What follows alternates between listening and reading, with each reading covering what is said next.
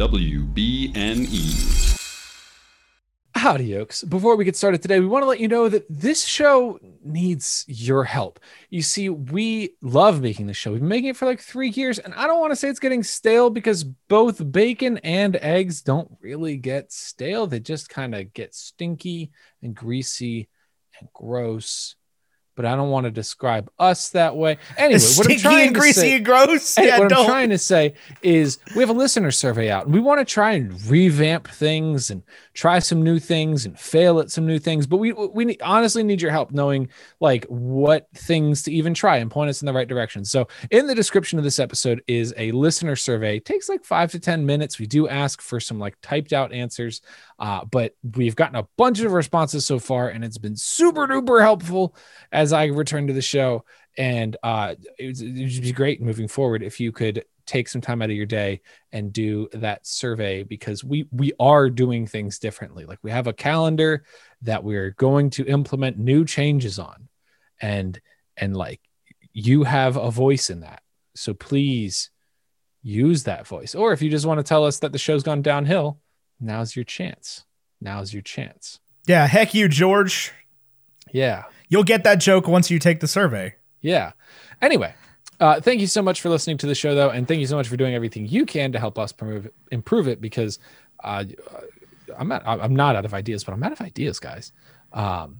Anyway. Don't tell him that. On with the episode. Don't tell him that. Howdy, Yokes, and welcome back to Bacon and Eggs. I'm Tyler Carlin. And I'm Ethan Edgehill. And today we're going to war. Or maybe we're just writing a book. So fall in love with the girl in your wall. And kick Hitler out a window. Because today we're bringing you Jojo Rabbit.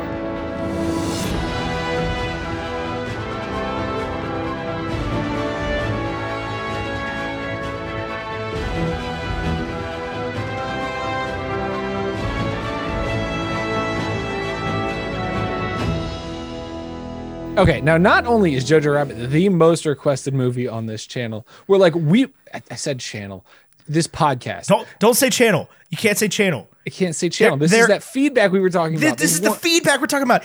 First of all, listeners to the show, I would like to apologize. We've become enamored with the idea of doing videos, and we've forgotten about you, the people listening. I haven't forgotten about you for 1 second. Well, I hadn't either, but that's what the feedback said. That was the feedback said. So that's the feedback said. So I want to apologize to the listeners of the show.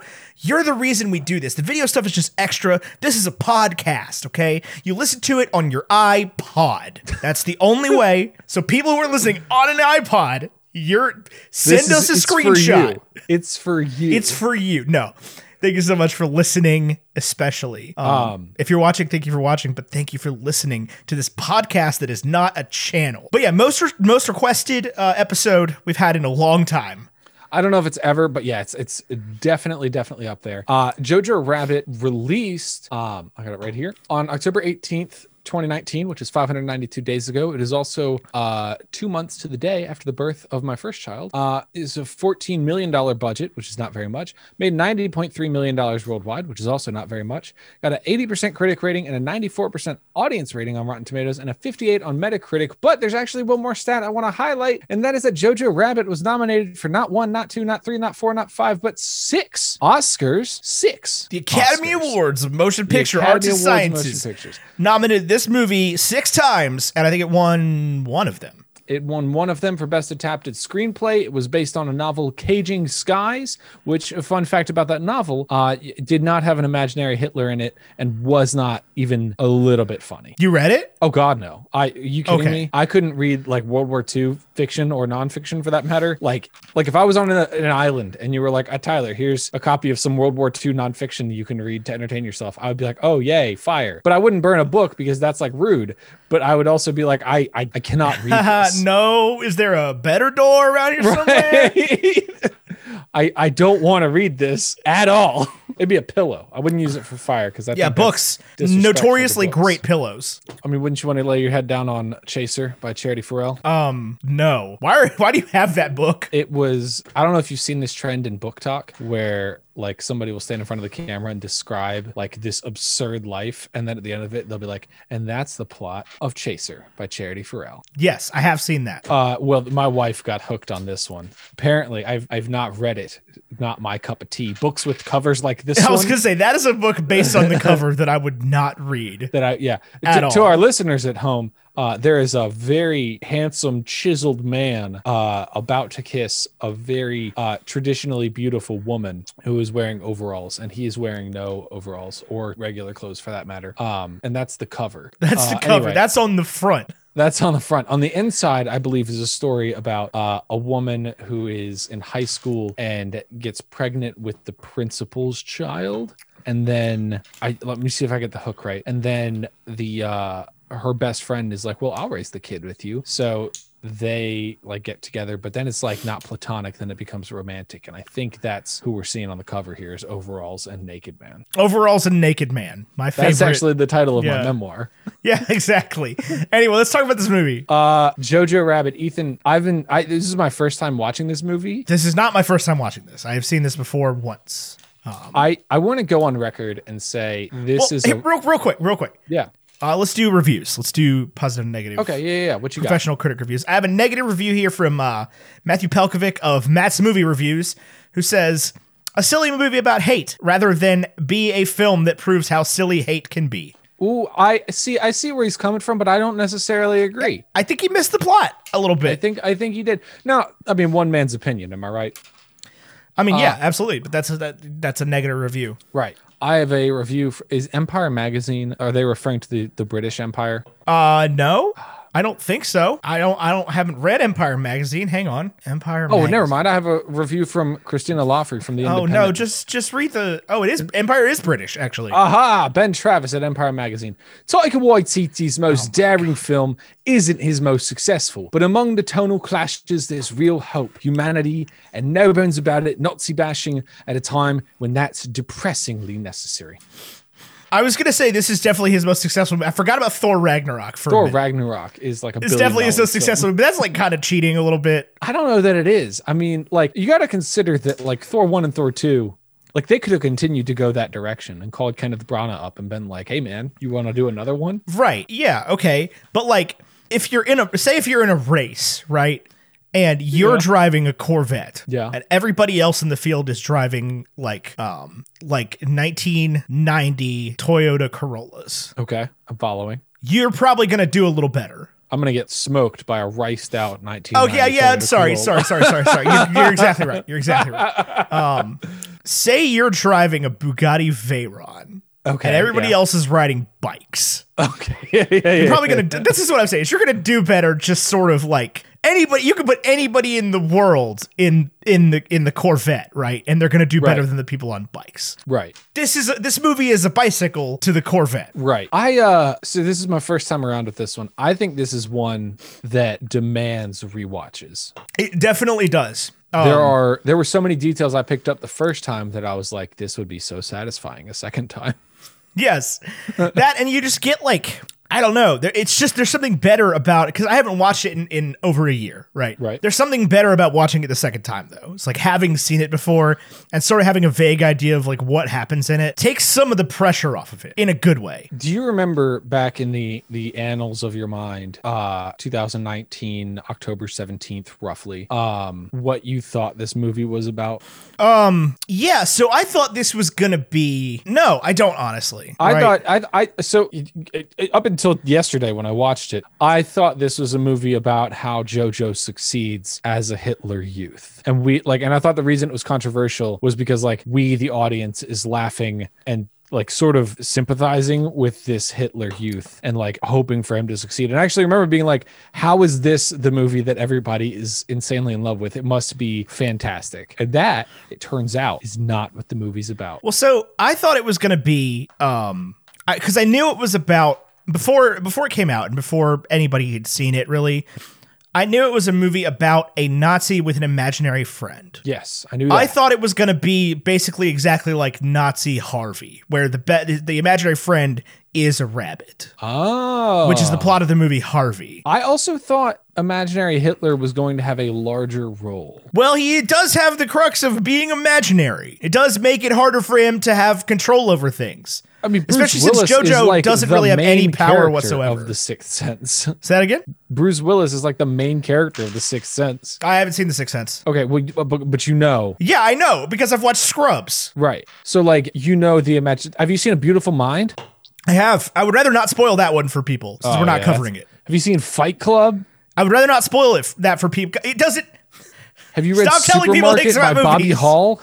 Have you seen Harvey? No, I haven't seen Harvey. You should watch it. It's a great movie. So I thought Imaginary Hitler was going to be a much larger role. I also thought the camp, like I felt like all the previews were at the camp. Yeah, I thought I was getting a much more like Moonrise Kingdom type vibe from this, where like Sam Rockwell is a camp counselor for Hitler Youth, and one of these Hitler Youths has an imaginary rabbit friend. It's not what we got though. Is that the plot to Moonrise Kingdom? No. Well, it's not. Oh, well. It's not Sam Rockwell. It's Edward Norton. I can see how you get him confused. It does have Bruce Willis in it, but he is real. This is all messing me up. That's a movie about a Boy Scout that goes rogue, and like he and his girlfriend steal a boat, and it's a Wes Anderson movie. On a scale of 0 to 100. For me, on Jojo Rabbit? Yeah. 85. 85. Okay, interesting. I locked that one in. I really did. I felt like this is a fantastic movie. I will revisit it. I very much enjoyed it, but it's not a 10 for 10 for me. It's not 100. No, it's not 100. It checks all the boxes. It fills me up 85%, honestly, is where I'm at with it. I'm gonna give it a 92. Ooh, I love it when you score something higher than me. 92. I thoroughly enjoyed this one. This one really does check all the boxes, but without being like this is a movie I didn't want to give 100 to, right? Because giving it 100 in some way is gonna make it almost hard to watch to some extent, if that makes any sense. Like it's going to you have to reserve your viewings of it. Yes, but also just like it's going to make, because this movie, I think, is a little bit too fun. I don't have a problem with fun movie being 100. I don't have a problem. Another reason for me there. I mean, I'm not trying to sell you on anything. Oh, okay. But it's just like, it's not fun enough to be 100, and it's also too fun to be. There's a gap there, right, where the movie gets a little bit tough for it to be 100. It does get a little bit. There's a few scenes, only one that really stands out in my mind, like as I sit here and think about it, that I'm like, whoa, we just took a very heavy turn. What are those? The one that sticks out is when he's walking home from the I guess like the Hitler camp office. Yeah. And he sees his mom. Yeah. And that moment. That's like, brutal. I mean, that to me was like so incredibly powerful. And I think there was so much temptation on Taika's part to pan the camera up and for you to get like a full view of this morbid thing that happened. Yeah. And I think not doing that honestly gives it so much power that like we have established the shoes mean this much. Yes. That I don't need to show this gruesome shot. I can save some money in the budget and give you more power. Well, I can save some money in the budget. I can make it more powerful, and I can just not do that, right? Like I cannot alienate that group of people that way. And I don't need gore for the sake of gore. That's what I'm saying. It's like it doesn't have to be gory, right? Like a different director, I think any other director would have just scooched the camera up and been like, in case you didn't know. That's Scarlett Johansson there, hanging by her neck, deceased. In Germany. And he was just like, nope, just the shoes, mate. That's all you need. We've established the shoes because he. And I think that is for me, that specific scene is what drives the movie over that 90% mark. Is that the trust in the audience?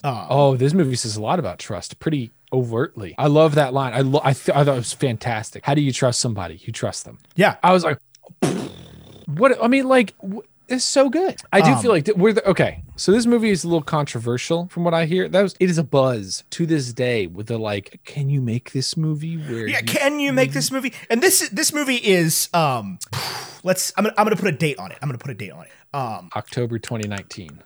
No. Not a date the movie was made. What kind of date are we looking for? August 28th, 2023. You're not allowed to like this movie anymore. So it's a ticking time bomb, right? But I watched it. But so it's not for any reason, right? It is 10 years away, I think, from being properly canceled. For any reason. I think that if it was going to go down that way, it would have already gone down. There would need to be a significant paradigm shift for it to, it needs to age poorly first, right? For it to age poorly. Right. I don't think it has, but no, this is, yeah, I think 2 years and 2 months away from people on TikTok being like, man, if a guy's ever seen this movie, red flag, run. All right, I do want to talk about this because this has become a big trend on TikTok. It's that kind of movie, 100%. Yeah, like, if his favorite director is Taika Waititi, red currently, you can say that, right? Because it's Vogue, yeah, it's Vogue because he's wonderful and. He's the Ragnarok guy, but he's also the Hunt for the Wilder People. Like he's big enough in the pop movies where it's like, oh wow, oh yeah, he's an art film director that did some pop movies. Yeah, he and he shoves his Oscar under the chair and like he's this dress is weird, everyman, kind of guy. But pretty soon he will be successful enough. But I will say this about he'll be film school enough that you won't be allowed to like him anymore. Yes, I will say this. A lot of people will be like, oh, you on your film school on the first day, Brad, Tyler, and Chris all say that their favorite movies, Pulp Fiction and Fight Club. And like, listen, I get it. Tyler Durden sucks. Yeah. That's the point. Yep. Okay. Movie slaps. And if Fight Club or Boondock Saints or Pulp Fiction or Inglourious Bastards or Wolf of Wall Street's the big one right now. If that is the movie that gets this 19-year-old invested in film, you're not going to make it through 4 years of film school without meeting a bunch of really cool, really liberal people. Yes. And you're not going to make it through film school without watching Taika Waititi and Wes Anderson and a bunch of amazing female and color directors. And Chloe Zhao and Greta Gerwig and Ava DuVernay. Right. And they're just going to throw it at them. And it's going to probably be okay. Or it won't. Right. And then they won't succeed. But if a 19-year-old gets into film because they see Wolf of Wall Street and they're like, the way that this person made this movie is cool. I'm sorry. I'm just okay with that. Doesn't mean they want to be Jordan Belfort. No, yeah. If your boyfriend idolizes Jordan Belfort, like not the character DiCaprio played, the person, like the Wolf of Wall Street author, the Wolf of Wall, sell me this pen himself. Yes, that is a red flag. Please run. Just go ahead and call the Securities Exchange Commission ahead of time. Let them know because he's pumping and dumping $GME like you wouldn't believe. He's got all his money tied up in Dogecoin and Ethereum. And just leave him. It's fine. But if he's like, oh man, babe, I liked this Martin Scorsese movie. Like, you're probably gonna be okay. Right. And if he's like, let's watch Glengarry Glen Ross, that's fine. Yeah. Like, if he wants to watch sales movies, let him watch sales movies. Do you know why salespeople like sales movies? Because those guys suck. Yeah. And it makes sales guys feel good about themselves. Because sales guys watch the first 30 minutes of a sales movie and not the part where the salesman inevitably dies, Death goes of to a salesman? jail, jumps out of a building, or dies of an overdose. Or in the case of Jordan Belfort, goes to, 2 years of private prison and plays tennis. Yeah, and plays tennis and writes a book. And is now a zillionaire again and goes on Logan Paul's podcast. Yeah. If that's your man, like, then run. But if your man's like, yeah, so I watched a David Fincher movie today and I thought it was good. Like, you're gonna be all right. Yeah. But no, I think we're a good ways away still from you can't actually make that movie and him having to be like, yeah, you're right, absolutely. Shouldn't have made that movie. I tell you, do you know what moment it's going to be? I don't think it's Taika Waititi, the Jewish New Zealander or Jewish Kiwi playing Hitler. I really don't think that's the problem. I think it's Sam Rockwell's redemption is what cancels this movie. You think so? Yeah, I think Sam Rockwell, because in that moment, Sam Rockwell redeems himself, makes himself look like the hero, and then the American soldier looks like the villain. I think that's the moment. I really do. Interesting. Okay. I can see it. Listen, I watched the movie. I'm pretty well into it, and I'm not going to get political on this show. I'm just not going to do it. Talking about Nazis being bad people is not political. No. We're just going to take that as a baseline truth. Yeah, a baseline truth this movie agrees with. Yes, a baseline truth this movie agrees with. I did not see this film as problematic, and the only moment where I was like, was that moment. What about you? Was there a moment where you were like, I don't know about that? No, I mean, once you get past the like, oh, so we're doing it. We're gonna do the thing. Okay, so we're gonna make a movie about funny Hitler. Okay, right? But it's not Hitler. But it's not Hitler, right? It's what it is. It's not like, Hitler. So this is what I really like about what goes on here is that it's not Hitler. It is what a brainwashed 10-year-old thinks Hitler is. Stephen Merchant walks into his house and is like, they say Hitler only has one ball, right? That's not true. He has 4. Like, it is that. It's the propagation of ideas, right? It's the war propaganda. It's designed to show you what it might have been like inside the last days of the Nazi Empire in a German 10-year-old's head. Yes. A German 10-year-old who has fallen in love with the Jewish girl that lives in his wall. Yes. Who has completely humanized the concept to him. The same way that his friends learn in the army. Yeah. When Yorkie comes up and it's like, there's bigger problems than Jews right now. I think we might be on the wrong side. Yeah. Are we the baddies? But like even further than that, I also love the depiction of like 10-year-olds in like I think there's some truth to this that like a 10-year-old towards the end of the Third Reich like would think that Jews have horns. Yeah. Like in the last days of Nazi Germany, absolutely. Like would just straight up believe that. And I think that's such a thing that we forget. Like I think it's so much about like we're not going to build bridges until we both sides agree they want one. Yeah. We're not going to convince them that we should build a bridge until we show them we're not the Chandrian. Like, yeah, that's a reference that everybody in the audience just got. Absolutely. No, for sure. Because you watch enough movies like Schindler's List and you get a sort of, while that was obviously a much more true story, you don't get any idea of the propaganda machine there. You don't get any idea of like what it was like for the Nazi. Not that we should feel bad for the Nazis, but that we should always give 10-year-olds the chance to change. Yes. I think is a perfectly fine message to take away from this movie. Yes.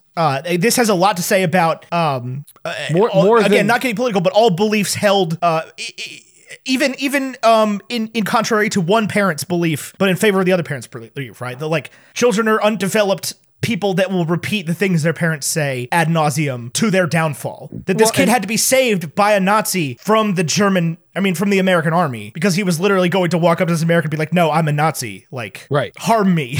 Right. And there's a few scenes that are really good here. What I just love beyond love is exactly what we're talking about here is Jojo wants to belong more than he wants to kill Jews, which we see immediately, right? Like he gets kicked out of Camp Hitler and he's like that's the biggest problem. That's the worst day of his life, right? Like his sister died, his father's dead. But the worst day of his life is that he doesn't have friends at Camp Hitler. He doesn't have friends at Camp Hitler. All he has is imaginary Hitler. Right. And Hitler's the only thing that he knows how to love. Right. He puts Yorkie's like, I thought you were my best friend. Or I thought I was your best friend. And he's like, no, best friend's reserved for the Fuhrer. Sorry, bud. Yeah. Like he just wants to belong to something, right? He's repeating everything everybody's ever told him. He's an impressionable little kid.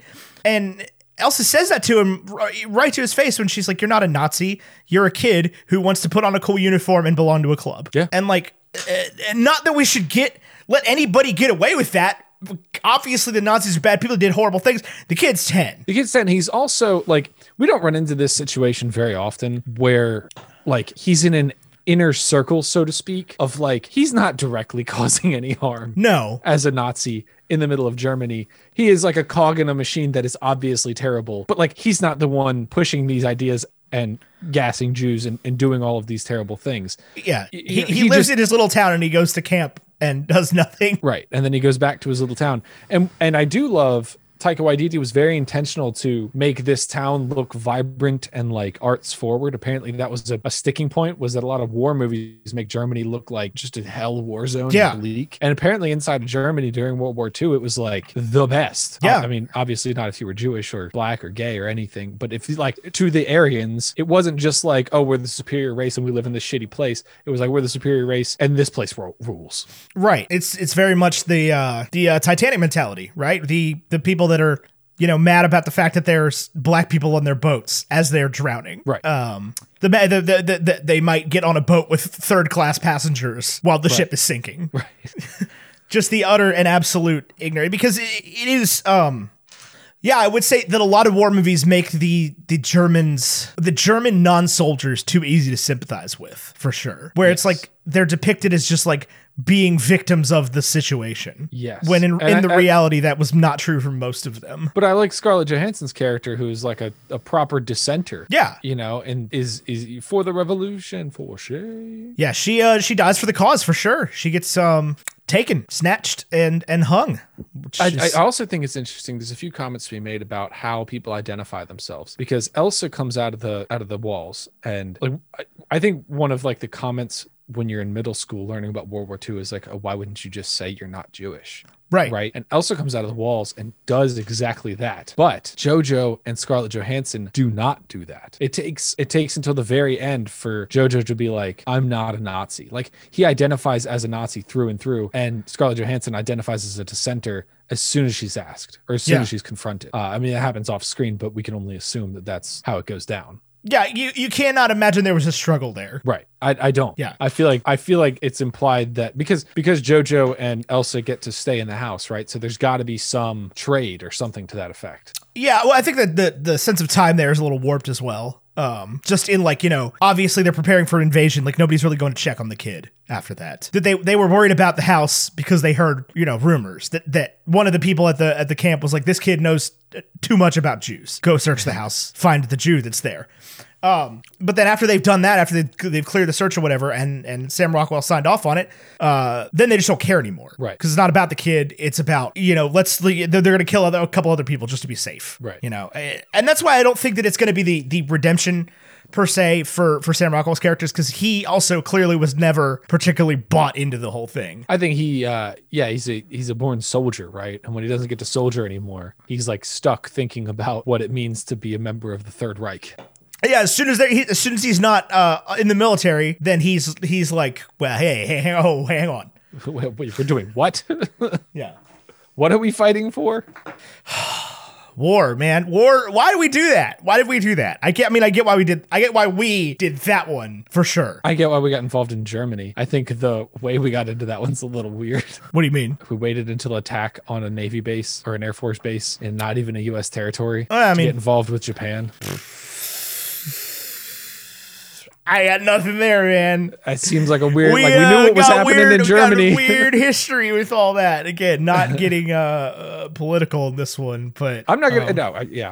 And I think I was not there for. I wasn't there either. I have not been in a position of power or a position of even voting during the beginning of any war that America's ever been in. I have had nothing to do with any of them. Yeah. Not that makes me innocent being American or whatever, but like I don't make the wars, man. I mean, but you're in a similar boat as JoJo here, right? Where like there's probably a certain level of propaganda that we'd have to deconstruct. And it's not your fault, but you're definitely a part of a potentially terrible machine. I don't know. It's very hard definitely, to tell from the inside. Definitely, yeah. I mean, all wars are if we could solve problems other ways, or start figuring out how to solve problems other ways, that would be great. Like, if nobody gets bombed, that would be fantastic. If we could just stop bombing people. Yeah, I don't have a solution for it. I definitely don't have a solution for War II. It is over, and it did happen way before I was born. Way before. But it seems like it sucks, man. Like, going to war, being involved in a war. Like, they make a lot of war movies. We covered one of them on the show not very long ago. Well, you didn't. I did. And every time I watch a war movie these days, I'm just kind of like, why do we make these movies? I think people are fascinated by war. I really do. I don't watch a lot of war movies. There was a question in the Facebook group from Riley Josak, who just finished like basic training. I don't know how military works. But he was like, what's your favorite war movie? And I was literally thinking through it, and I was like, I have no idea. And then I kept thinking of like Jojo Rabbit and Glorious Bastards, like films that are very clearly satire, or like Star Wars or Infinity War, movies that are definitely not the war movies people are asking about. Right. And I honestly, like, I remember at one point seeing Saving Private Ryan. That was a good one. My father-in-law watches Midway at least once a week. The new one or the old one? Both of them. They both suck. Look, man, so I'm on the opposite side of this, right? Like, like I'm on the opposite side of this. I grew up we watch war movies in Westerns household, right? So like I've seen more war movies than I would ever care to. And like prior to a certain extent, we started making movies about how bad Vietnam was in like the 90s, right? Okay. And prior to that, it was mostly just like, me, gee, howdy do I love the war type movies. I've seen Forrest Gump. I think not a war movie. It's close. It's not though. Okay, like there's a thing people are talking about when they talk about a war movie, and it's not Star Wars, it's not Infinity War, it's not this, and it's certainly not Forrest Gump. It's your Saving Private Ryan. You're 1917. You're midway. What's that one with Tom Hanks on the boat? What? There's one with Tom Hanks and he's on a boat. Not the one with the pirates. The other one. Captain Phillips. Captain Phillips. Yeah. That's not a war movie. No, not Captain Phillips. That's the one with the pirates. What's the other one? I don't know what you're talking about. Oh, it's like the whole thing takes place in the dark. Definitely a war movie. Behind enemy lines. On a boat? On a boat, yeah. You haven't seen this one? I don't know what you're talking about. What? IMDb. Come on, man. Come on, man. Tom Hanks war movie. Castaway. Talking about Greyhound? Greyhound. That is that even out? Yeah, I guess it came out last year. I haven't seen this movie. Of course not. Greyhound is what I'm referring to. These are producer credits. Come on, give me actor. Yeah, that's the one I'm thinking of. I saw American Sniper. That's a war movie, right? That counts. Yeah. I thought that one was pretty good. Am I not allowed to say that? You are. Okay, cool. I guess. I don't know. Good. I didn't like it that much. I have trouble with movies about modern wars. Like, I just don't care. I have the same thing where like I don't really want to watch Zero Dark 30 or The Hurt Locker or I don't like any of these like we're going to talk about Iraq war movies. This is my problem with the war in the Middle East movies is I think I'm a bad person because the reason I don't want to watch them is I think the desert is a boring setting and I think that's probably unfair to I mean for me it's a little more of like it's not over yet. Right. Like it's like making a movie about a football game at halftime, right? Like right. It's like we don't know the result yet. Clearly. Not getting political here. Oh man. Yeah, I mean, it's Saving Private Ryan's great. People keep talking about Hacksaw Ridge. I have no desire to watch that movie at all. I don't know why. Know what that one is. I don't either. I just remember watching trailers for it and being like, yes, a war movie. Oh no, that one is it's a war. That's the one with Andrew Garfield, and it's kind of like it takes place during different parts of his life. I have no idea. When I watched the trailer, it didn't look like it had a hook because that's the problem with a lot of war movies is that they don't have any. There's no hook to it, right? There's no like. This is what differentiates it. It's like this is a war movie. You were recruited. Yeah. There's not even that, but there's nothing special about it, right? There's nothing differentiating about most of them. Right. And this is the same problem people have a lot with a lot of Westerns. It's like a guy comes into town, stirs up trouble, shoots somebody, gets shot, leaves, or dies. The end. Movie over. Right? Like it's a little overplayed at this point. Right. I don't know. This movie, however, is not overplayed at all. This is a new idea almost entirely. Imaginary Hitler. Yeah, this was a wild one for sure. And it's a hard sell to somebody, right? You have to be like, okay, you got to watch this movie about a Nazi you're going to sympathize with a little bit. Not for being a Nazi, but because he's an adorable kid. Because he's kind of human. And it's going to show you that side of a Nazi. And you just gotta roll with it for a minute, right? Like, and also his imaginary friend is Hitler, and Hitler's gonna be weird. It's almost gonna be funny for a second, but also it's gonna make you uncomfortable sometimes. Because it's still Hitler. Because it's still Hitler, and he's still mean to the kid. Right, and it's still like, what? No, hold on, that is Hitler. Like the example of someone is as bad as the finishing of that sentence is Hitler.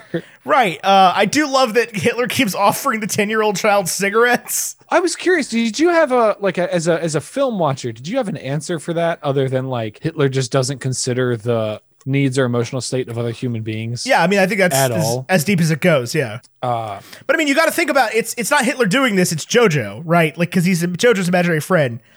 So every decision that imaginary Hitler makes is some a part of decision JoJo's broken yeah. mind that lost his father and his sister at a young age and feels like he only fits in a Nazi world where his mother's actively trying to make him not be a Nazi. Right. So like the kid's a little messed up, and we see that through imaginary Hitler, who is like trying to convince him not to be friends with the nice Jewish girl that lives in his wall. But he's not that good at convincing him not to be friends with the nice Because Jewish girl that lives in JoJo his wants wall. to do these things, right? Like Right. JoJo knows that he's not a Nazi. He's making his first decisions on his own. You know, this does remind me. There's another movie about a 10-year-old who goes through a traumatic experience, and for a lot of the movie, they're finding their emotions. And that movie's Inside Out. What I'm saying is, if Hitler just didn't offer JoJo pizza with broccoli on it, like, I'm trying to go into JoJo's head where like anger runs the show. Okay, real quick. I hear where you're going, and I do want to get back to this point. But before you get into this, I need you to fan cast Hitler or JoJo's 5 emotions. Oh, like who plays his 5 emotions? Who? Okay, well, this is tough. This is actually tough. Because we don't get to see. So he embraces a couple different things here, right? What are He the embraces options here? So we have anger, fear, disgust, joy, and sadness. Yeah. Okay. The picture of his joy, I actually do think this is how we circle it back around, is Scarlett Johansson. I was gonna say the same thing. Yeah. Yeah, I think that's there. I think his fear is Taika Waititi, and his joy is Scarlett Johansson. I do feel like DK Harbour makes an entrance in here, maybe as anger. Who? He plays Hopper in Stranger Things. David Harbour? Is it David? He goes by DK now? Well, on Instagram, I think it's DK. Oh, okay. It could just be some initials. Yeah, David Harbour as anger? Okay, I like that. I think Disgust is Elsa here. I don't know who the actress is. She was fantastic, though. No, I don't think it is, because he's not ever disgusted with her. Do you think he tries so hard to be? Do you think we bring in Rebel Wilson as Disgust? Because that's like her whole character, right? Is that like she just comes around and says something disgusting and just like keeps going. Here's a gun. What does that make Sam Rockwell as? Sadness. Oh, that's tough. Scarlett Johansson is a talented voice actress. Maybe she could do both. Sadness has to be either the sister or the dad, who we never meet.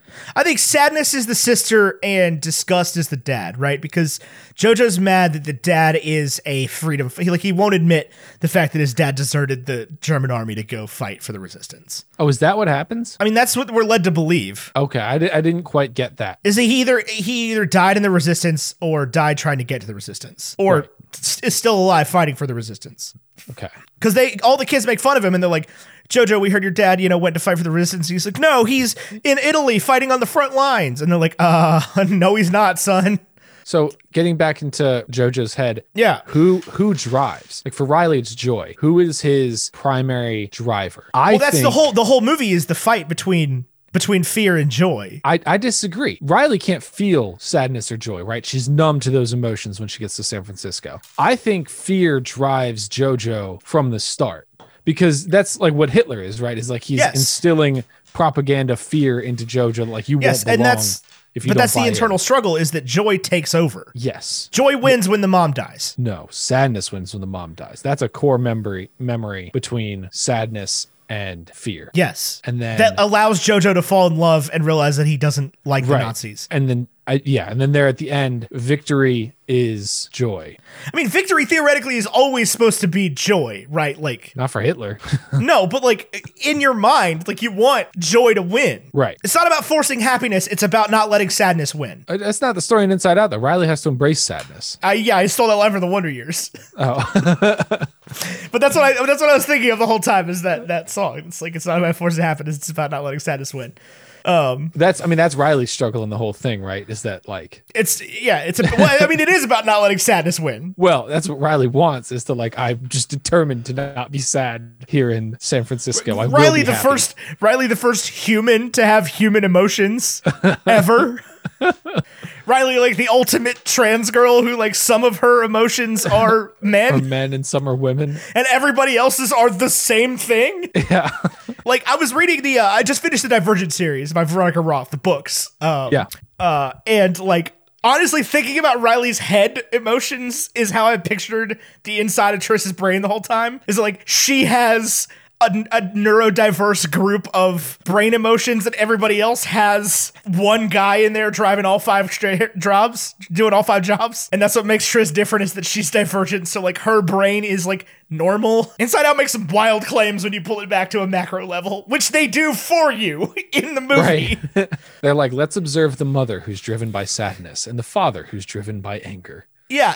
And it's supposed to just be this cute little scene of like everybody has, you know, their emotions, but they didn't want to cast new voice parts for everybody. So like everybody is their own stuff inside. And that's the whole point, is like once you're an adult, all your emotions just become you. Right. Like all of his angers, all the dad's angers have mustaches and, you know, all that. And so there's a whole lot going on in that scene about like losing innocence and, you know, becoming a formed adult that doesn't have original thoughts or anything. And they're, you know, it's supposed to be this cute little short scene, and it's just sort of brain melting at the same time. Yeah.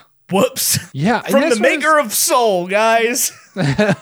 Dan Scanlon might need to go to therapy. That's not Dan Scanlon. Dan Scanlon. Pete Docter.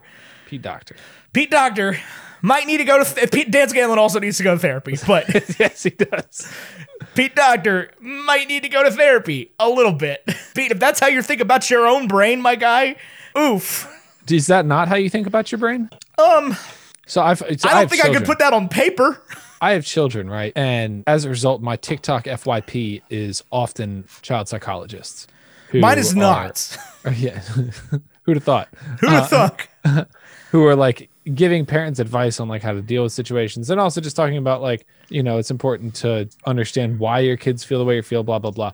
Anyway, one of the big things in child psychology that I see as a non-child psychologist, non-professional, do not know what I'm talking about. A lot of them will use the Inside Out characters to help children talk about how they feel. Yeah, I believe it. Yeah. 5 is enough things to get across more than one feeling, but not too many things to get confused. Right. They definitely, that one passed through some focus groups of like, are kids going to get this? I'm actually surprised that it goes through focus groups, because truthfully, fear, I think, makes sense. Disgust, write it out. You don't need it. Mindy Kaling. Right, but disgust has to learn to try things. That's important for kids. But is that part of the lesson of Riley's struggle of like, when you moved from Minnesota to San Francisco, you went numb to all joy and sadness? And you let disgust drive. I guess so, yeah. You let disgust drive, and you couldn't make new friends because they were both too cool and not cool enough at the same time. You let broccoli pizza ruin your life, kid. Like, disgust was driving that day. I think disgust is a weird. I truly think they got to 4. They got to joy, sadness, fear, and anger, and went, this would really be great if we had a 5th one. This would be good. We can't just let Bill Hader and Louis Black handle the show while joy and sadness are gone, right? We need another strong female component here. Yeah. And I think that they were just like, what else can we distill down to one thing? I do think that's interesting because, now we're talking about Inside Out. Her frustration with the broccoli pizza isn't rooted in sadness. It's rooted in like anger and disgust that someone would do that. Yeah. Also, broccoli on pizza is good, y'all. Yeah. Well, that's an adult thing. Yeah.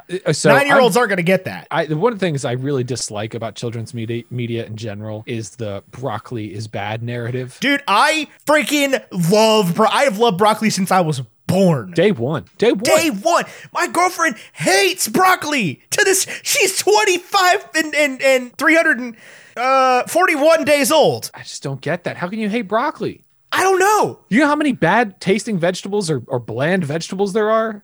All of them except broccoli. My mother, Linda Edgehill, the person that taught me everything I know about being human, went to her grave hating Brussels sprouts. Hating them. That's actually okay. Listen, no. I'm a Brussels sprouts activist. There's no doubt. No, sir. You got to teach. You have children. You got to end this war on sprouts, my dude. I remember the first time you were sitting there with me, the first time I ever had a Brussels sprout in my life. We were in London at that crazy bar we went to where they only spoke Portuguese. Yeah. And they gave us American Thanksgiving, which was turkey and gravy with French fries and Brussels sprouts. That was the first time in my life I ever had a Brussels sprout. I ate that Brussels sprout right then, and I was like, I went home and I was like, Mom, Brussels sprouts are good. She was like, I never told you they weren't. And I was like, you've never cooked them. How dare you? You said they were bad. She's like, I hate them. I have always hated them. Anyway, 10-year-old me loved broccoli, okay? 10-year-old me loved pizza. 10-year-old me would have been mad if you smushed those two things together. I think I would too. Because broccoli's not a vegetable that feels like it belongs on pizza. At 28, I don't think I would do Brussels sprouts on pizza. That feels No, I wrong definitely to would. me. That's a loud taste for pizza. But I would rather have Brussels sprouts than Hawaii, not than Hawaii, than pineapple. Oh, I would do Hawaiian pizza all day, every day. Ugh, negative. That's literally like my Negative. go-to. Every kitschy, we do fun pizza restaurants I go to. That's a Hawaiian pizza night. No way, dude. Every single one. Yeah. This is the thing that you and I fundamentally cannot agree on in our honestly, entire like, life is pizza. This makes me so mad about you because I'm like, Ethan and I agree. So you and I agree on so many things that when we disagree, I question everything about myself. Oh, I'm no. like, Every time you talk about pizza, I question everything about you. Never once have I been like, Tyler might be right about pizza. I'm like, everybody in the friend group agrees except him, except this guy who's like, oh, Joe Goodpies is so good. And I was like, it's not. Grace's Place guy. I like Grace's too. Here's my question, Ethan. This is important. I think this has come up on the podcast before. If you were ordering pizza for the office, which you do not work in, but imagine you do, how do you go about it? That's a big question, man. Because how many people are in the office? How long have I been there? Have we had pizza parties before? I would say how many pizzas? I would say 10 people work there. Okay. Okay. You have been there about 18 months. Okay. And like the person who would normally have ordered the pizzas, it's their birthday. It's their birthday. Okay. So now it's like, so like now your cubicle mate was like, well, we got to do something special for Ruth. So you're ordering the pizzas. I mean, I'm not going to order Hawaiian. No, I'm not going to order Hawaiian. What are you, insane? That's a controversial pie. Yeah, I mean, I'd get definitely a bunch of cheeses. Everybody go eat cheese pizza. Yeah, so I believe in a 3-2-1 rule when it comes to ordering pizza. Okay. For every one sausage pizza, you order 2 pepperoni and 3 cheese. Yeah, I would say so. In this situation, you aren't going to get 6 pizzas for 10 people. I mean, that's fair. So you probably do. I would think you would do. I would do I would do 2 cheese, 1 pepperoni, 1 supreme. I think Supreme or sausage. Supreme. Ooh, interesting. See, that's where I think it gets a little dicey. Is the heavy topping ones. And now there's some factors at play here, right? Like, what about Grace? She's gluten free. It's like, well, I don't know if pizza day's for her. Then it's not her birthday. On her birthday, we're not going to get pizza, right? But also, that's what I'm saying. It's like, because if I'm the new guy and they're like, hey, new guy, get pizza, and I don't know that Grace is gluten free, right? Like, if I'm there 18 months, I know Grace is gluten free. We've had enough birthdays that I know Grace is gluten free. Right. Like, we've got that figured out. There's a Grace contingency plan. Right. And I think we let Grace know that we got her, but like, right. We're doing pizza today, but they do sell salads. We're gonna figure you with out. Grilled chicken. We're gonna figure you out, right? Like, we'll get you taken care of. We got you, Grace. No, so I think that first of all, I was gonna go back to Jojo Rabbit. I gotta make one more quick point. The mellow mushroom slander has to stop just from the world. Mellow mushroom's fine. You don't have to like it, but just leave other people alone, man. I don't know who you are. Me? Yeah, Mellow's good, man. Disliking mellow mushroom is like a core memory for you. No, okay. Now hang on. We had that mellow mushroom experience. It's like, I mean, that's a core memory, but I'm not going to hold that against the brand. I might. I mean, I go to Mellow here in Roanoke. The Star City Mellow's great. Kinda. It's a little too garlicky. But like, I like Mellow because I can go get a crazy pizza without being judged. That I see that I'm big on that too, where like, I'm like, oh, I want a crazy pizza. Let's go to CC's buffet. And people are like, if you say that again. Right. It's like, oh, I want a mac and cheese buffalo chicken pizza. Mellow mushroom's like, done. Yeah. You want that half and half or just smoosh together? Right. But you go to Domino's and they're like, what? Or you bring it home from Domino's and people are like, what's wrong with you? Yeah. One time you and I brought Pizza Hut home, like a pepperoni pizza, and my dogs wouldn't eat it. To be fair, that pizza was horrible. It was really not good. That Pizza Hut's gone now too. Yeah. I've had have you had a personal pan pie from Pizza Hut before? I have. Drive through. That is another level of good pizza. Yeah, except Domino's has started doing pan pizzas and they're better. I don't sympathize with Domino's. You're a Papa John's guy. They do the pepperoncinis. Okay, and the they do worse sauce. pizza. It's the garlic sauce and the pepperoncinis. I'm a nose guy, man. If we're getting chain brand pizza, I'm a nose guy for sure. I'll take Papa John's over the Hut. I was a Domino's guy for many years. In college, we did Domino's, and I like Domino's because they do have an expanded menu where I can order god awful chicken wings, and they'll just bring them to me. Yeah. They'll bring you a whole plate of spaghetti, some chocolate lava cakes, a pizza. You got to remember some cheesy breadsticks, and it'll be like $17. You order one large pizza for Papa John's, they're like, that's $48.50. Thank you. Although but you get the peppers. Hey, man, we got the pepperoncinis. We didn't charge you for them. This pizza was $29. We didn't charge you for the peppers. Now, I've gotten to a stage in my life where I stock pepperoncinis. And, of course you do. Me and my father-in-law will watch Midway and just tear through a jar of pepperoncinis. Just nods pepperoncinis. And then he'll be like, oh, I got heartburn. And I'll be like, I cannot imagine why. I can't imagine why, Bill. Take some time to get over it. Maybe see your GI early as convenience. Might have an ulcer. Who knows? You just tore through 2 jars to these bad boys. Oh, that's going to be me. I'm going to go to the ER when I'm 43, and they're going to be like, you have a hole the size of Mount Everest in your stomach, man. What are you doing? And I'm like, red sauce. Like, it's the free pepperoncinis. You know you have way too much stomach acid, right? I'm like, red sauce, red wine, tomato sauce, red things, all red things. Acid. My diet is red. Toothpaste. I like red stuff. No, orange juice is what I meant. I feel like I just hinted at something. Now I have to think of one. You got one? It's been a minute. All right, Ethan. What do you got? got? A few things that are bothering me. Okay, tell me about your toothpaste and orange juice. Rapid fire these toothpaste and orange juice situations, okay? I'm going to need a ding for each one as you agree with it. Kind of like, have you seen Whose Line where like he just starts ringing the bell? Yeah. Yeah. Okay. First things first, grass, stupid. Why is it growing? It's driving me nuts. I get it, okay? When I'm a kid, I have this nice lush carpet of grass because my father has time to put into it. But I'm an adult who travels every weekend and has very young children. And I don't get to mow my yard every weekend. And guess what, Ethan? My neighbor, do you know what he does for a living? He's a landscaper. He's a professional landscaper. And not one of these rinky-dink 2 Hire guys in a him. truck.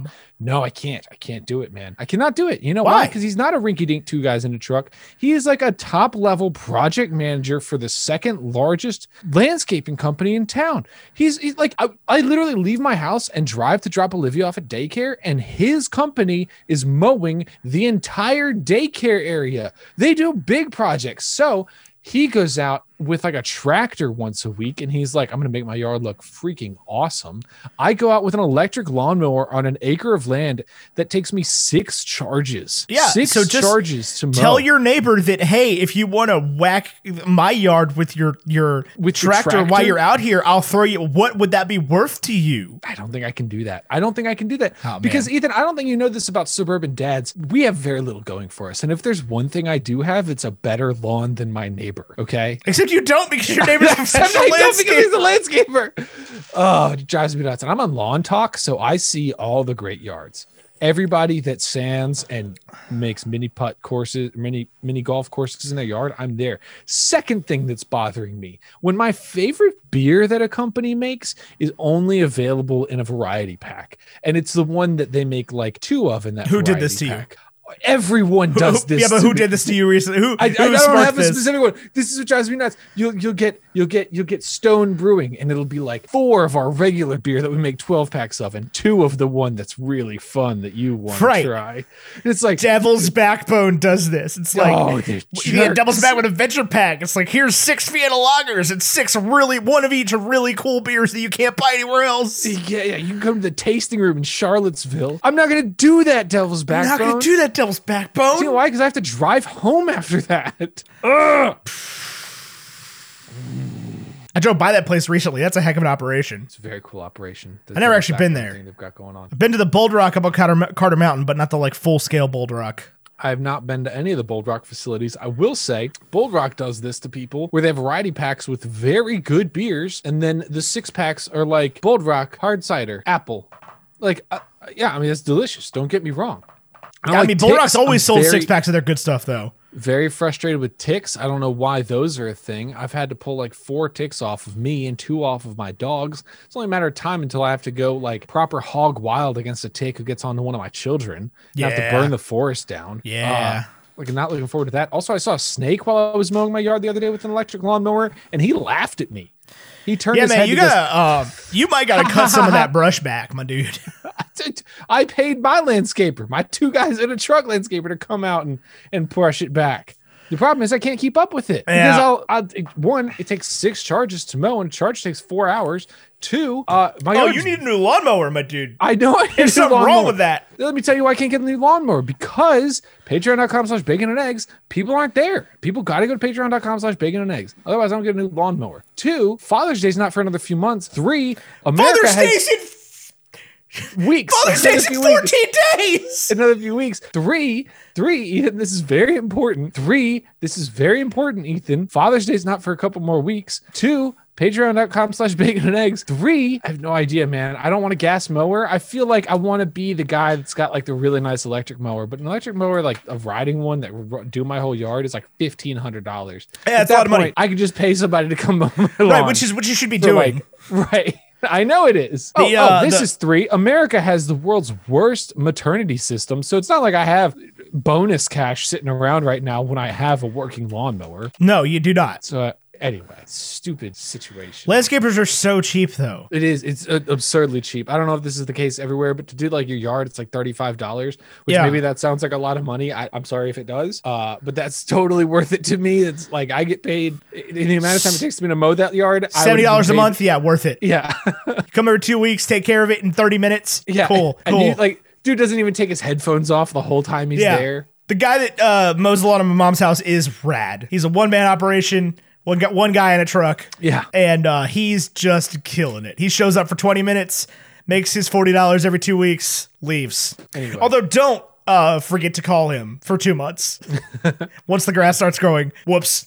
That's on me. I don't live there anymore. Nobody lives there anymore. Don't tell my insurance company, but nobody lives there right now. Here Ethan is to the thousands of people on the internet. Yeah, I got a call from the county that was like, hey, man, we're going to give you a fine if you don't mow your lawn. And I was like, shoot. I was afraid of that call. I went out today and did it before I finished Jojo Rabbit. I did. I went out and I mowed the front yard. I didn't even get a call. I got a letter. Code violation. Yeah. No, with a picture that's like, hey, man, your grass long as hell, dude. I was like, I got a guy on it, I promise. I'm in a homeowners association now, which is its own kind of toothpaste and orange juice. Homeowners association should come with a landscaper. I'm sorry. I would agree. My homeowners association, I believe, is run by the landscaper and is like $15 a month. So it's, I mean, as far as homeowners associations go, it's not that bad. But they will send me a letter every like 90 days being like, hey, you didn't pay for the homeowners association. And I'll be like, you have to get a better way to build this. If it's a letter, I'm not seeing it. And if it's like a thing I have to log into once a month, I don't even know what website to go to. Can I just leave $15 in my mailbox? Right. Put the flag up. Right. Call it good. Count? Yeah, no, the mythos that the American male should mow his own lawn, I think, is absolute BS. I would do a moss lawn in a heartbeat. Well, it's not even that. It's just like lawnmowers are expensive. Yes. Just like it's the only thing we think this way about, right? It's like this and clothes washing. You buy a lawnmower, you buy a washer dryer, right? You don't buy a well. You don't have somebody come to your house and dig a well. You just get water from the street. So you're saying the county should mow my yard? No, I'm saying that you should. I'm saying, well, yes, actually, you know what? Yeah, I actually am saying that, believe it or not. I'm saying that if you have a trash service, right, you should also be able to just sign up for like county lawnmower service. But it should also be acceptable for you to be like, I'm going to pay a landscaper because I'm 27. I don't own a lawnmower, right? Like my dad's still using his. You know, it's so funny. When we got this is how I ended up with an electric lawnmower. Was at the old house. It came with a mower and it died. I believe it. It came with a mower, and then I called my dad because they moved into they were like a foster family that got like a promotion to where they had their own floor in a hotel or something. It's way more complicated than that, but that was sort of the gist of it. Anyway, he wasn't living with a yard anymore, so he left his mower, and I used it for like half a season, and it just died because it's if it worked, he would have sold it, right? So then I called my dad and I was like, hey, my lawnmower died, and he was like, well, I need a new one anyway, so I'll go buy a new one, and you can have mine. I took it home, mowed one time with it, and then it died. And that one was relatively new. Like it was the one he got while I was in college for his. So I guess it was probably like 5 years old. But in my mind, it was new. It was better than the one I mowed with in high school. Sure. And so at that point, I went out and I was like, I'm getting an electric mower. I live in the city on a block. I don't need anything fancy. And so I did, and I loved it. And now I have a big old tracts of land, and I can't electric mow it. I don't have a big old tract of land. I have, I think, a half acre now, and I was at a quarter acre before. It does not seem possible to me that you have more lawn now than you did before. Oh, it's way more lawn now. That's shocking. It's a lot more.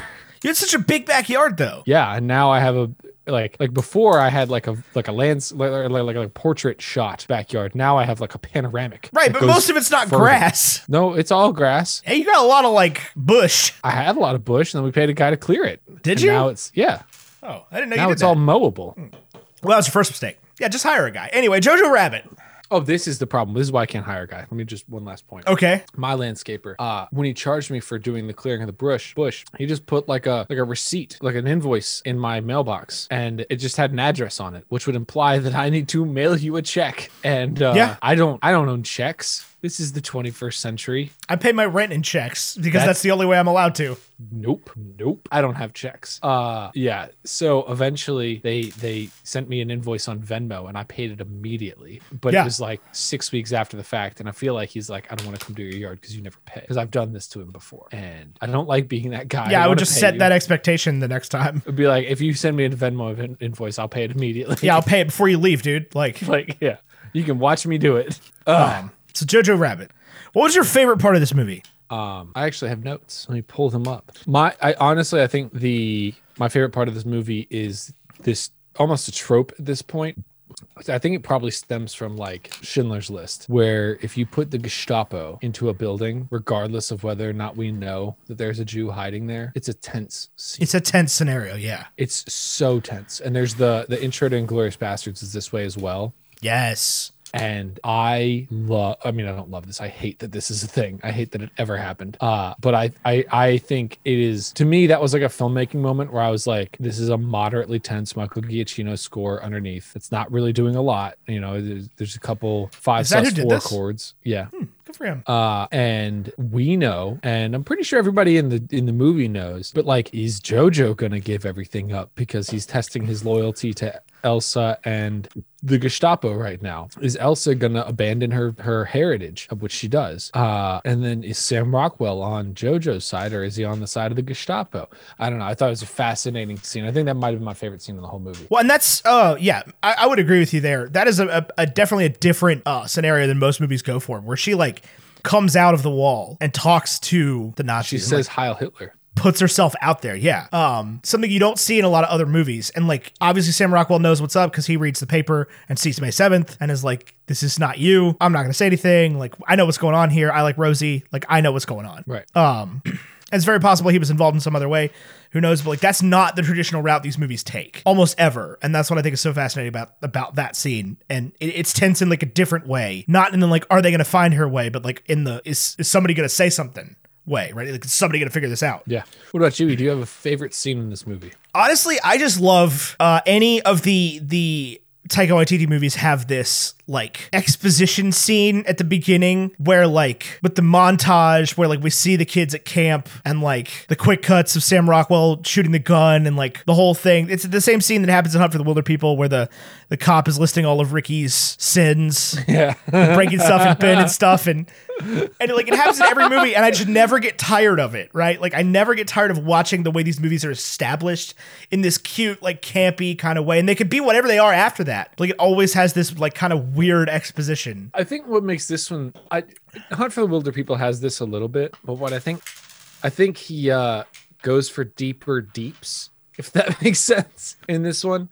What do you mean? Like the powerful moments here to me feel more powerful than the moments in Wilder People, and definitely than Thor Ragnarok, which I think are the three that come to mind when I think Taika Waititi. It's a different kind of deep than Wilder People for sure. Yeah, it is definitely Taika Waititi, not just because he's in it playing Hitler. Like there's a moment here where somebody says a Jew and somebody else says Gesundheit. Gesundheit, yeah. I died. Yeah. I was like, that's the best joke I've ever heard. Yeah, it's definitely his dialogue. It's definitely his writing. Which has its own unique characteristics, right? It's never as formal as you think it's going to be, right? Right. Where like it's the opposite of the Wes Anderson thing where all kids talk like adults all the time, right? Like where every kid in a Wes Anderson movie is the most well-read person you've ever met in your entire life. It's the complete opposite of that where like the adults don't even talk like adults. They talk like children. They talk like children, right? It's just very conversational language no matter what. It's like, I think these movies do have an air of, especially this one, have an air of like, to exactly your point, like this is what you and your friends who made movies in the backyard, Like this is the pinnacle best version of that movie. Right. Like Taika Waititi is a very advanced 12-year-old making movies in his backyard with $14 million budgets and professional, filmmaking teams. Like obviously he's a fantastic writer, fantastic director. I still feel like he just kind of shows up and it's just kind of like, okay, so here's what we're going to do today is we're going to make a movie. And everybody is kind of like, yeah, we're all actors. We make movies. He's like, you hired us, man. We're going to make a movie. And just like the casting is brilliant for all these people, and every character is used well. Like even Rebel Wilson showing up and just being like constantly having some crazy quip to put in, or being like, okay, so here's your here are your commissions or your conscriptions, and here's your gun, and they're all just like, no, that's a child. We were not serious. Cannot give him a child. I never get tired of Sam Rockwell being in things. I truly think he's one of the most underrated actors ever. Well, I agree with you. Sam Rockwell is amazing. Put him back in the MCU stat. I think that's why he's working with Taika on this project. He was. Oh yeah. He was. Justin Hammer. Justin Hammer. Yeah. He still makes the War Machine uniform. Put him back in. Yeah. Send him back to Monaco. War Machine rocks. War Machine rocks with an X. Maybe he will show up in Armor Wars. Maybe. Ethan, I have a project for you. Okay. We've been talking about Kiwis, talking about New Zealand. Yeah. All right, bruv. Sweet as, mate. What's the project? I don't say bruv. That's like the scummy people in England say bruv. As a sidebar, brew is New Zealand. That's South Africa. Whatever. Sweet as, mate. Anyway, as a sidebar, I've decided Seamus Gorman's hometown, Brantford, their Champions League team just got promoted to the Premier League. The Brantford Bees. Champions League is not the same thing as the English Football Championship. Oh my God. I'm done with this game. I've decided I no longer care about soccer. Okay, well, I just want you to know that the UEFA Champions League is very different from the second tier of English football. They've just advanced from the second tier of English football to the Premier League, and yes. That is now my team, the Brantford Bees. The Brantford Bees. We had gone on a long discussion because it was always Manchester United, but I felt like one of the old faithfuls. Like, there's nothing to being an American like an old faithful team. That's like when you meet a British person and they're like, "Oh yeah, the Dallas Cowboys, mate," and you're like, "Oh my God, shut up." That's like, not how British people talk, though. I love the Dallas Cowboys. Even if I talk to a British person, they're like, "Oh, the Washington football team." Like, shut up. That's an NFC East team. You don't get to pick one of those. You don't get to pick the NFC East. You don't get to pick the Packers. You don't get to pick the Patriots. You get to pick any other team. But those are the ones that are off limits. Yeah, you got to be a Jacksonville Jaguars fan. Right. You got to like something. Jaguars. Jaguars. Jacksonville Jaguars. You got to like something a little bit weird. So you're a Brantford Bees stan now? I think I will be. Yeah. They, we talked a lot about it, and we really liked Wolverhampton was the team that we thought like. Who is we? Me and Seamus. For me to like. And he was like, it's not an old faithful team, but it's also got a rich history. And they're kind of like currently the whole team, coaches and owner are all from a different country. So it kind of like fits that narrative. They're all Portuguese of like, an outsider liking a Premier League team. And they listen, if you're from the UK and you're like, Wolverhampton's been around forever, Tyler, that's absolutely an old faithful team. Shut up. No, that's not the one that makes it over here. Let me tell you right now. Yeah, I mean, when I talk to Man Seamus, City, Man United, West Ham, I wouldn't say West Ham. Say West Ham. Arsenal, those are the ones that we know. Okay. Chelsea. We know Chelsea. Anyway, so we had landed on Wolverhampton, and then Brantford won the promotion. Yeah, he was very stoked about that when he came on to talk about Moneyball. Yeah. So I think we're gonna buy a scarf. Is that what they call it? Is that what they call the scarves, or does it have like its own special name? Yes. There's a name that I can't remember now. It starts with a J. A jolly? No, that's something else, isn't it? I think it starts with the J, but it's like the term of like the scarf you hang on the wall, right? Like, yeah, we'll get one of those and we'll put it here with Darth, and then I need a deck of cards. I've noticed Wolverhampton had a deck of cards, as well as Tottenham Hotspurs, Manchester United, single Hotspur, one Hotspur. Yeah, Coys, come on, you Spurs. Anyway, all of this to say, we've been reading a lot of books this year, Ethan, and I just found. So what is my project? You need to read A Good Keen Man by Barry Crump, which is about the New Zealand backcountry and a young man's introduction to the art of deer culling. But it's been around forever. It is about becoming a good bushman. A good keen man. A good keen man. It's All right, I'm putting it on the Goodreads TBR. well, I think I might just go into Amazon right now and order a pair of copies of it, unless it's That expensive. works. In which case, I will not. By Barry Crump. Got a great cover. Not this cover I'm looking at with deer antlers. I mean, it's bad, but it's fun. No. Look at this one. It makes me change my mind a little bit. Look at this bad boy right here. Oh, that's not the one I was looking at. I was Yeah. looking at the one on Goodreads, which is this one. Oh my God. Paperback, $596.02. Woohoo! We're not reading Here a we good go! keen man. What if you get an ebook? It didn't even offer it. All right. Well, We're going to read. call every used bookstore. We could read Hunt for the Wilder People. That's what I was going to say. It's got a different name, doesn't it? I don't think so. Maybe? Is it called Wild Pork and Watercress? Because that's also by Barry Crump. Maybe. That might honestly be it. Yeah, that is it. The Kindle version, because it's $28.99 to buy it. Kindle version is not giving me a price. So Okay. Well, we'll figure it out. instead, we're going to read Chaser by Charity Farrell. We're not going to do that. I don't think I could read that book. I honestly kind of feel gross touching it. I like your set design right now, Tyler. For those of you who are not watching, Tyler's got a cool book and a trophy I gave him and some playing cards. Blue bicycles. Blue bicycles. Blue bicycles. We played the blue bicycle. We played blue bicycles. In this Blue house. bicycle playing cards. If people are curious, like, oh, I want to get into collecting playing cards, blue bicycles is the answer. I have a lot of other decks, but those are I think, still my all-time favorites. Which A is red good bike because guy, man. I'm a red bicycle guy. You like red bikes? You like red I do. bikes right here? I do. Let me tell you something about the red bikes. They're red on the back. Yeah. That's the problem with them. I like them for that reason. I got red bikes right here. I think I do too. They're in the drawer somewhere. Oh, right here.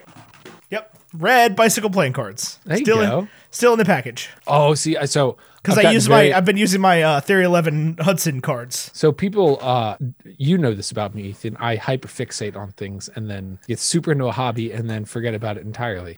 Right now it's playing cards. I've got a lot of decks. All from Blue Bicycles. That's where it comes from.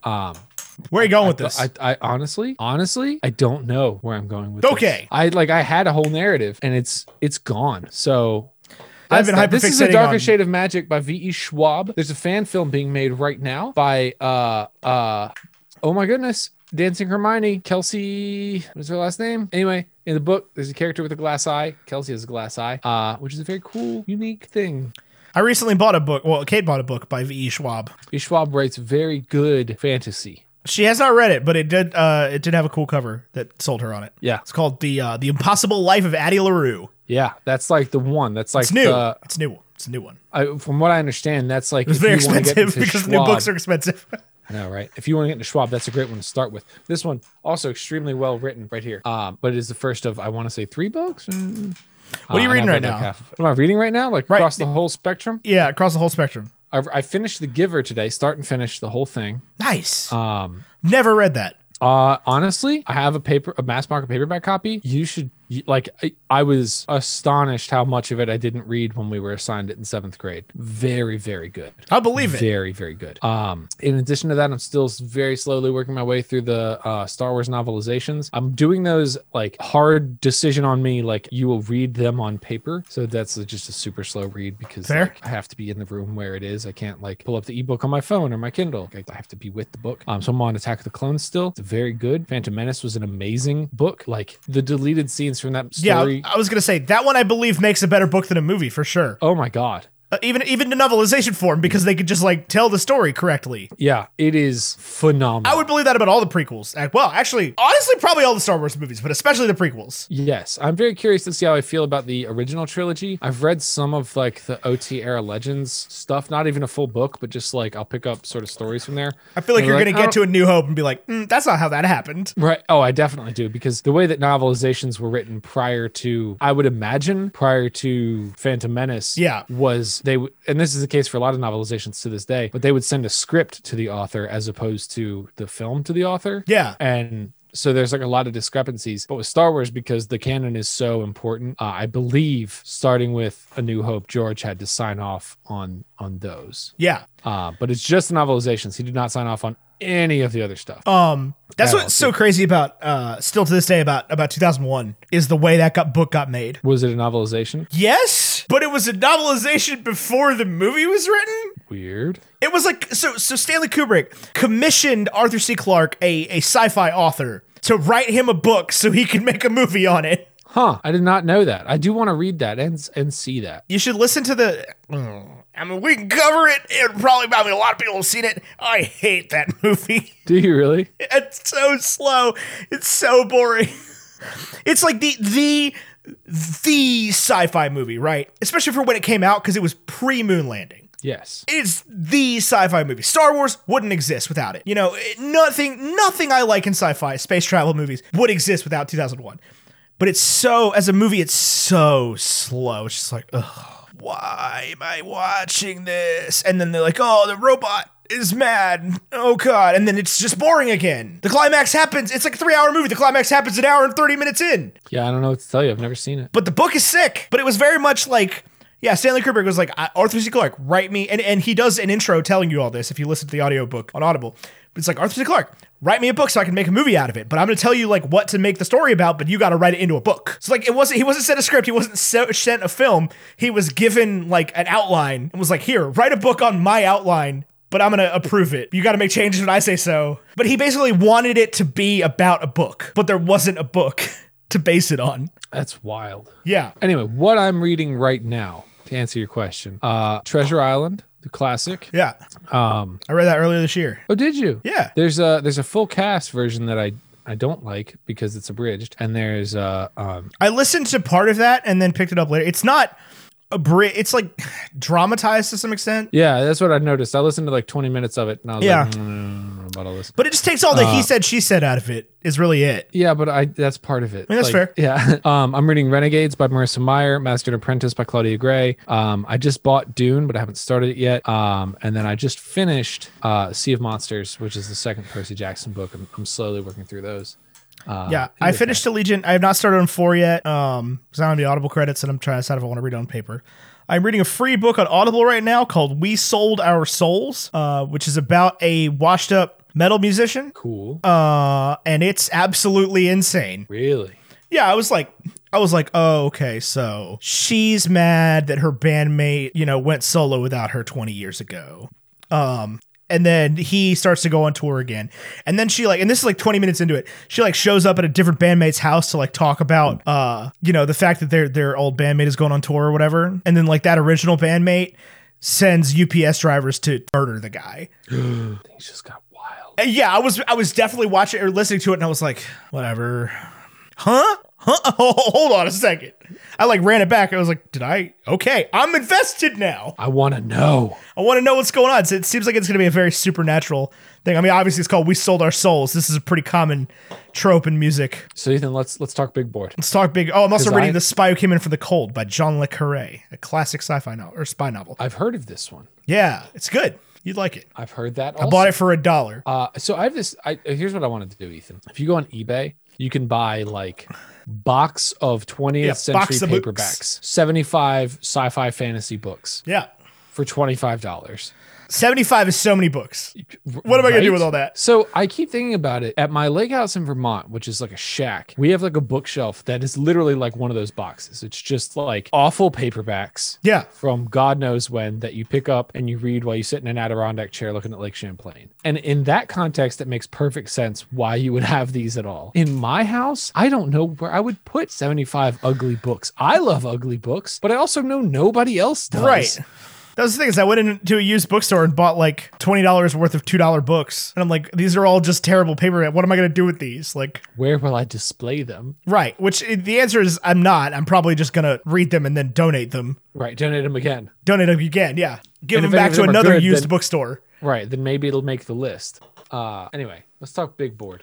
Let's talk Big Board. So just to recap, Ethan, you gave it a 92. I gave it an 85. Rotten Tomatoes critics gave it an 80. Metacritic gave it a 58. 58. The listeners gave it a 91, and Rotten Tomatoes audience gave it a 94. This is quite possibly the highest rated, or at least most highly rated. It had the most number of hundreds of anything we reviewed so far under the new system. Based on a general memory, right? We don't know that for certain. We don't have yeah, I mean just on a vibe check, yeah. Right.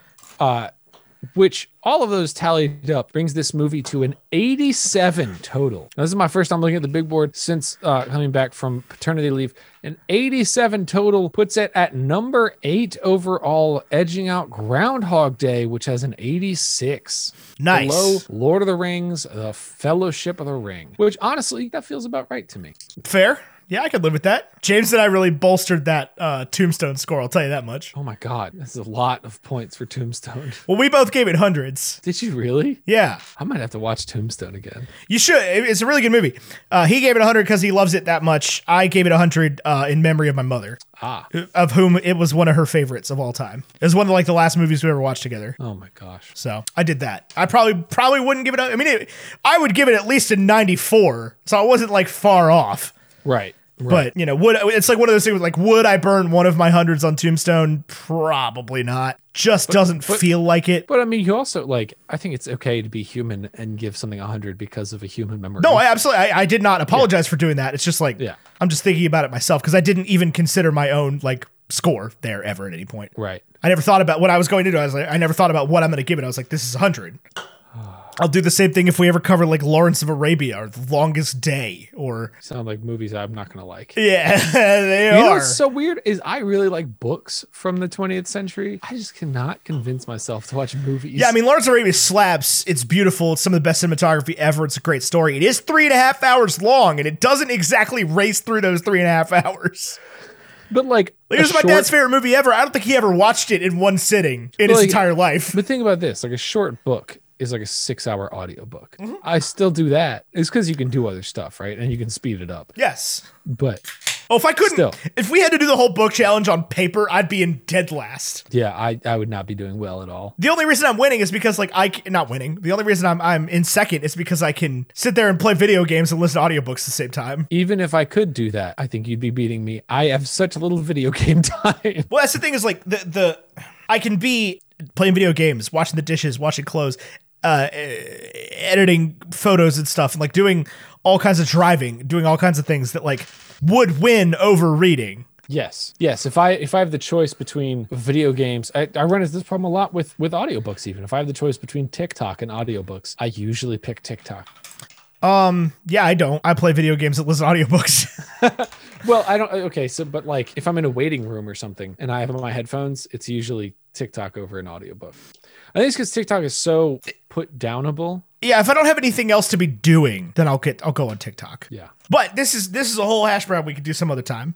Yeah. What we've noticed about our reading habits. We're gonna need to bounce this episode out. That's what I've got. Thank you guys so much for hanging out with Bacon and Eggs and like continuing to be a fan of this show. As I took like 5 weeks off. I know you were here for Ethan the whole time anyway, but I missed you. And if you missed me, then I missed you. That makes us lovers. Nope. Our graphics are by Vaishon Brandon, Graphite.vmp on Instagram. Our music by Andrew Scott Bell, AndrewScottBellMusic.com. Bacon and Eggs, a proud production of the WBNE Podcast Network. For more great podcasts like this, go to WBNE.org to find any of them, or they are all available wherever podcasts are sold. That's Curly Critics. That's Late to the Party. That's what I'm talking about. That's Sincerely Us. That's Perspective Z. And is that all of them? That's all of them. That's all of them. Yes. R.I.P. Hello from Elsewhere. Miss you greatly. And bagels. We've said goodbye to bagels more than once. I got a DM recently, somebody listening to bagels for the first time. Good to know it's still out there. Poor them. I love bagels. I know, yeah, but like it's over. It's over. Like you're like, oh, I love this new podcast. And just nope. Nope, it's gone. No more new episodes. It's gone. I wish I could say like, oh, we sit down sometimes and we'll throw one out there. We don't. We don't have time. No, I'll say that next week. Never mind. Check out this awesome WBNE show. Dear listener, today's going to be a good day, and here's why. Because today we have found your new favorite podcast. Do you like all things musical theater? Or do you just like Hamilton? Then Sincerely Us is perfect for you. We take deep dives into modern musicals and teach you all that you need to know. From props and sets to playwrights and composers, we will get you caught up on all things Broadway. We are Becca and Eni, two best friends, here to teach you all about the shows that we love. Sincerely Us, a podcast for the casual musical theater fan. Join us every Wednesday wherever you get your podcasts and on WBNE.org. Wow, so funny or not funny, kind of serious or not. Kind of serious. Kind of serious, huh? Kind of serious, guys. Anyway, on behalf of Tyler Carlin, no, I don't have to say that anymore. He's back. The man himself is back. On behalf of Bacon and Eggs WBE, I've been Ethan Edgehill, he's been Tyler Carlin, and until next time, arrivederci. A Jew.